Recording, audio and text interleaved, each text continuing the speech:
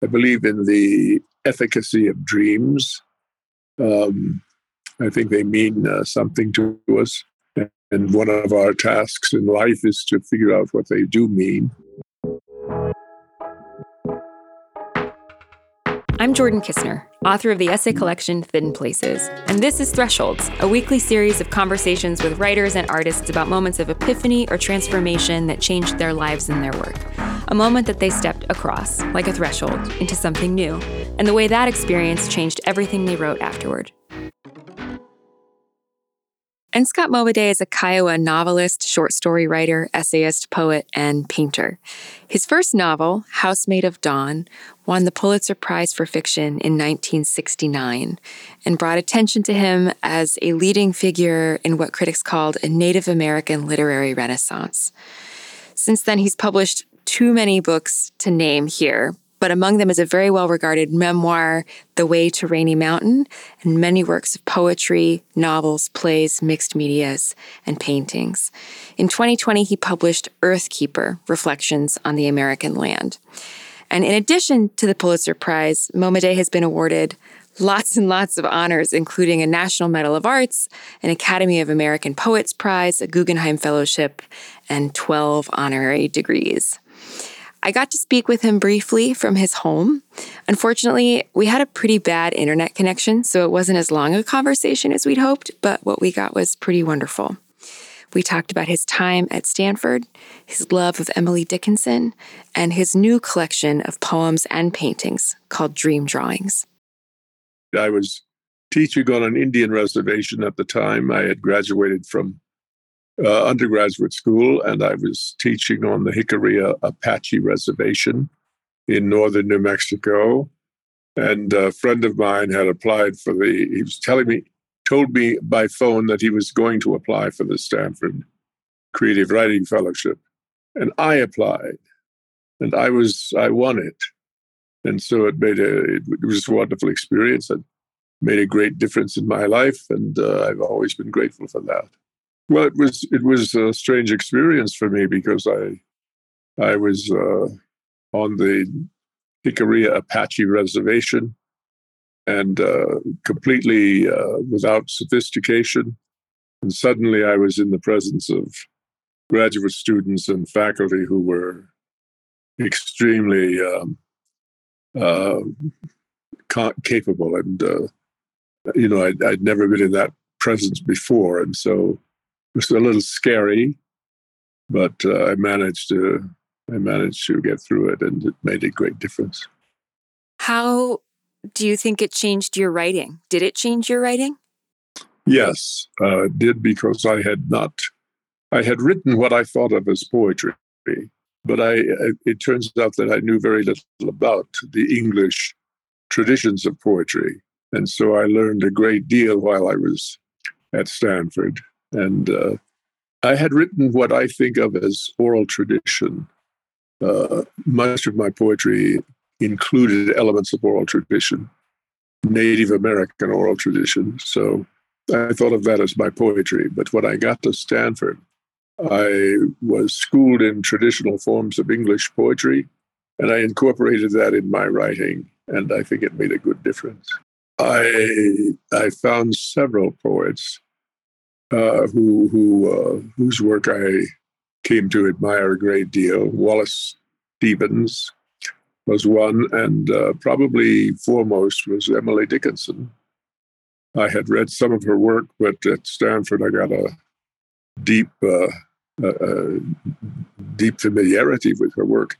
And I think she's probably the best poet in English of the 19th century. And I went to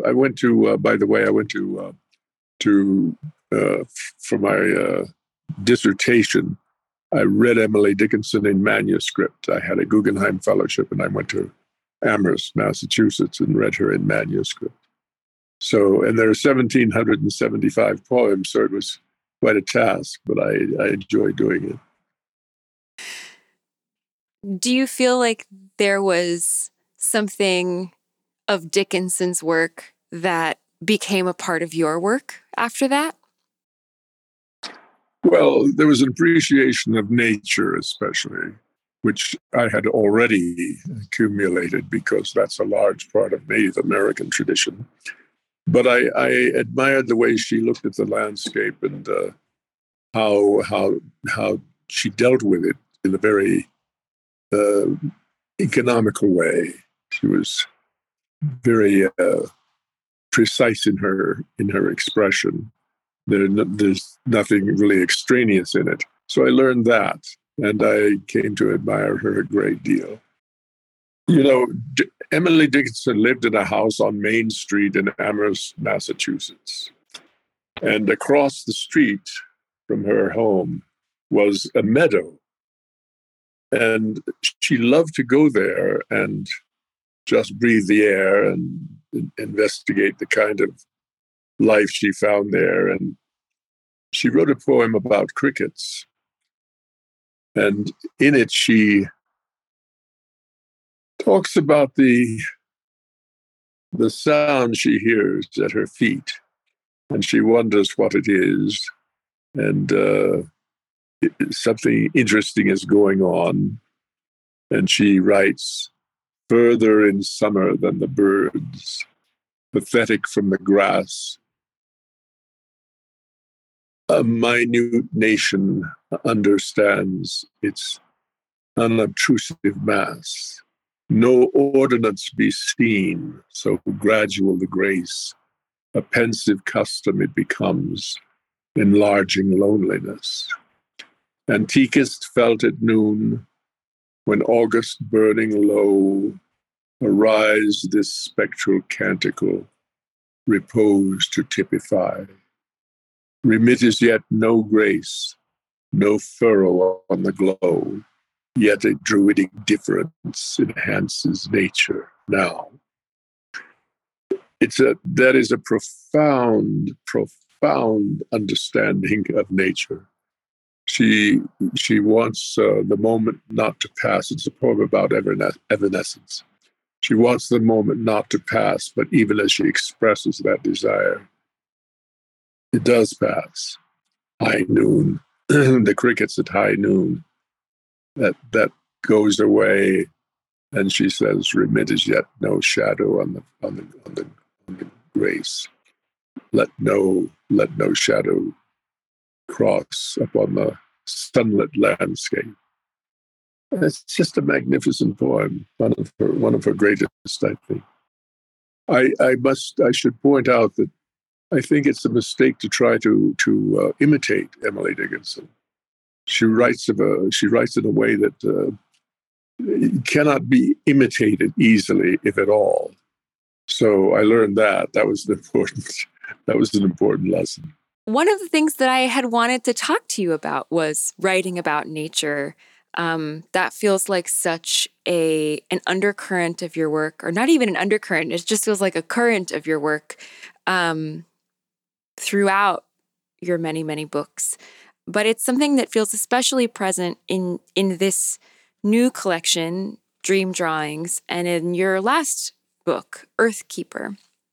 And I am curious to hear you talk about what writing about the remembered Earth means to you at this point in your career and in your writing life.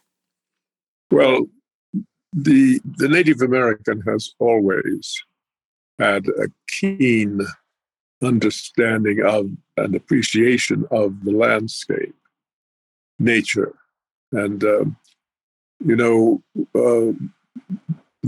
Native American has been on the North American continent for, we don't know, maybe 30,000 years. And in that tenure, he has learned to be a kind of multiple use conservationist and has acquired a great understanding of the natural world and how to live in harmony with it and protect it. And that today is something that very much interests me. I want to do what I can to preserve the earth because the earth is in danger. So I think my writing contributes to that task, and proud of that, and I want to continue it. How has your relationship to nature or to the landscapes that live in your mind and that you live in the world changed in the last, changed over time? Well, I took it for granted. Yeah, I grew up in the Southwest in canyon country and mountain country, very beautiful landscape. And I took it for granted, as one does. But I've come to understand, having left that landscape, the one in which I was a child, and in my adulthood, I've experienced a different kind of landscape, and the difference has made me understand more about how it was when I was growing up, and so I want us to return to that if I can. What can you see now about the landscape of your childhood that you felt like you couldn't see then? I appreciate more being close to it, being in it. I grew up on Indian reservations in the Southwest, and it's such a rich experience. I grew up first on the Navajo reservation, and I lived on two of the Apache reservations. And for the longest period of time, I lived at the Pueblo of Jemez in north central New Mexico. All of those are beautiful landscapes. And I sometimes think, I want to go back. I want to go back and visit the Navajo landscape, because the colors of the earth there are so rich, and the landscape is so vast, and it's full of sacred material, sacred people who understand the sacred nature of the landscape. And that is extremely important in our time especially. So I think of various places in my childhood, and I understand how important they were to me. They fashioned my writing. I think I learned while I was growing up to appreciate the landscape in such a way that I could write about it accurately and precisely. And I wouldn't, I think, have been able to do that had I not grown up in that landscape and observed the kind of life that was lived there by native people.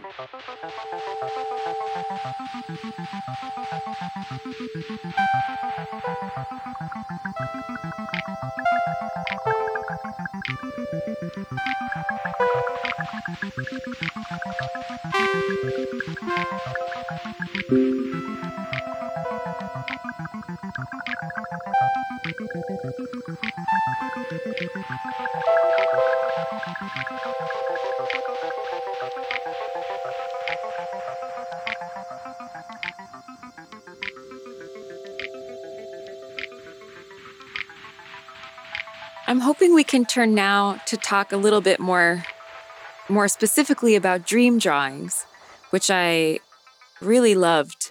And I'm hoping you can tell me a little bit about the process of writing it and of putting it together. How did you assemble these pieces over time? I had a great many things in my mind when I started writing that book.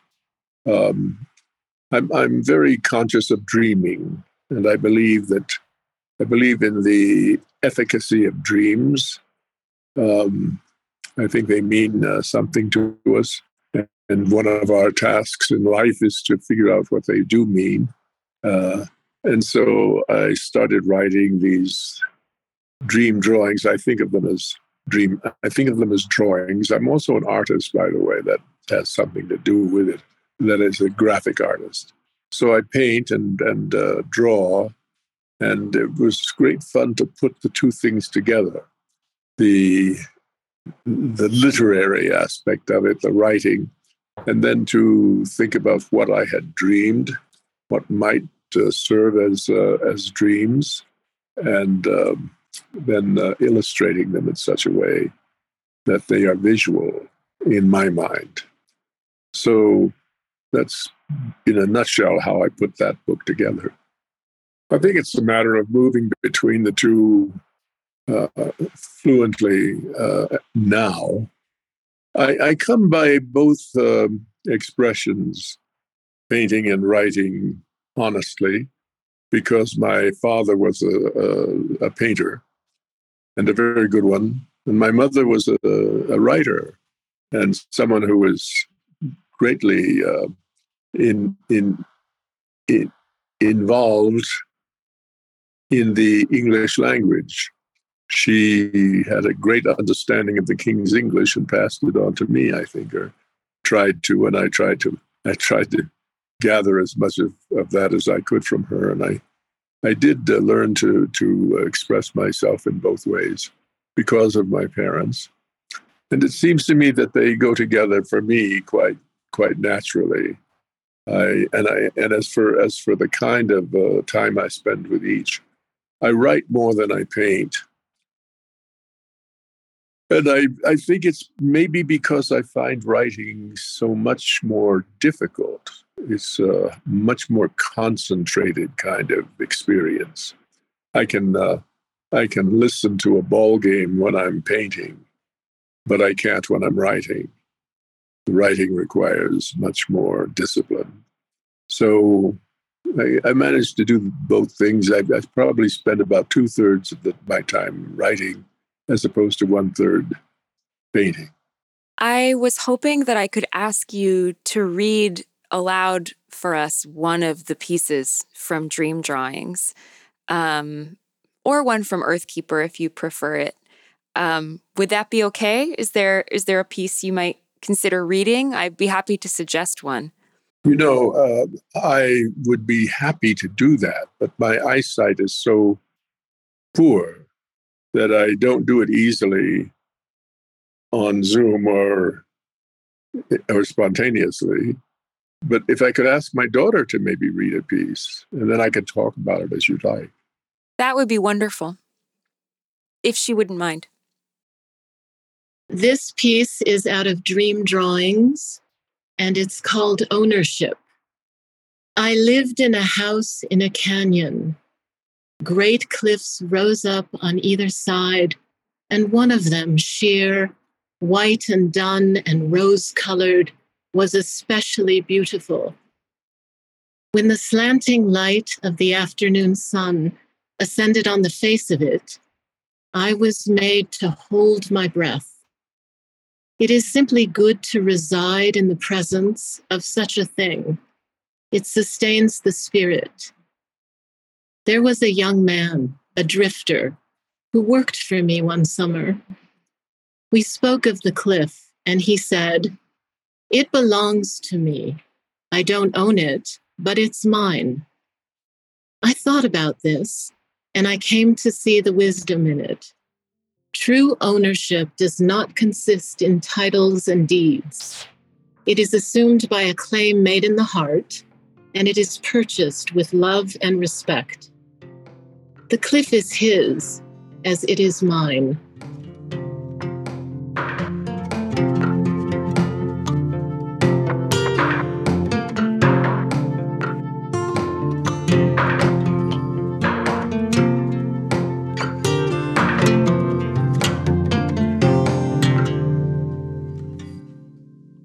For some years, I lived in a little village called Jemez Springs, north and west of Albuquerque in New Mexico. Beautiful canyon country. And the house in which I lived was in a canyon, and there was a great red and white cliff looming to the east side of it. And I, as I say, I take these things for granted. I enjoyed it. I liked sitting out, looking at it, and so on. But my friend, with whom I was visiting one evening, the man who worked for me, put it in that way, and I had never thought about. Yes, I don't own it, but it's mine. And I think that idea of the landscape and of nature is very important. We can't own it in every sense, but it can belong to us as it does, and we belong to it. The concept of belonging is very important to me in both my painting and my writing.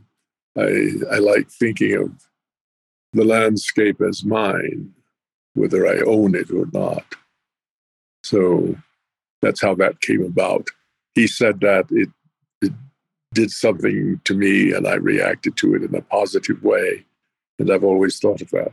What would you say to people who want to develop more of that kind of a relationship to land and to nature? I think there are a lot of people who want to feel more connected to the land around them and to nature than they do, and they struggle to feel like they belong to it or like it belongs to them, that there's a mutual belonging.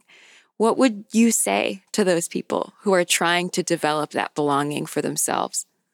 I would say to them, get out in it, travel, experience as much as you can of the natural world, and lay claim to it. Lay claim to it. I think in the ordinary passage of our lives, we see too little of the earth. You know, we are hemmed in by concrete and skyscrapers, and so we need to break away from that environment and get out into the natural world and see something of the trees and the mountains and the rivers and the animals. All of this is a profound experience, and so that's what I'd say to them: experience it, get out, reach for it, grasp it, take it into your hearts, and it makes a great difference. Threshold is a production of LitHub Radio. We're produced by Drew Broussard and Justin Alvarez. Music and editing by Laura Faye Oshwood of Arthur Moon. Our art is by Kirsten Huber. Special thanks to Farrar, Straus, and Giroux. I'm Jordan Kistner. You can find me on Twitter and Instagram at jordan.kistner. We'll see you next week.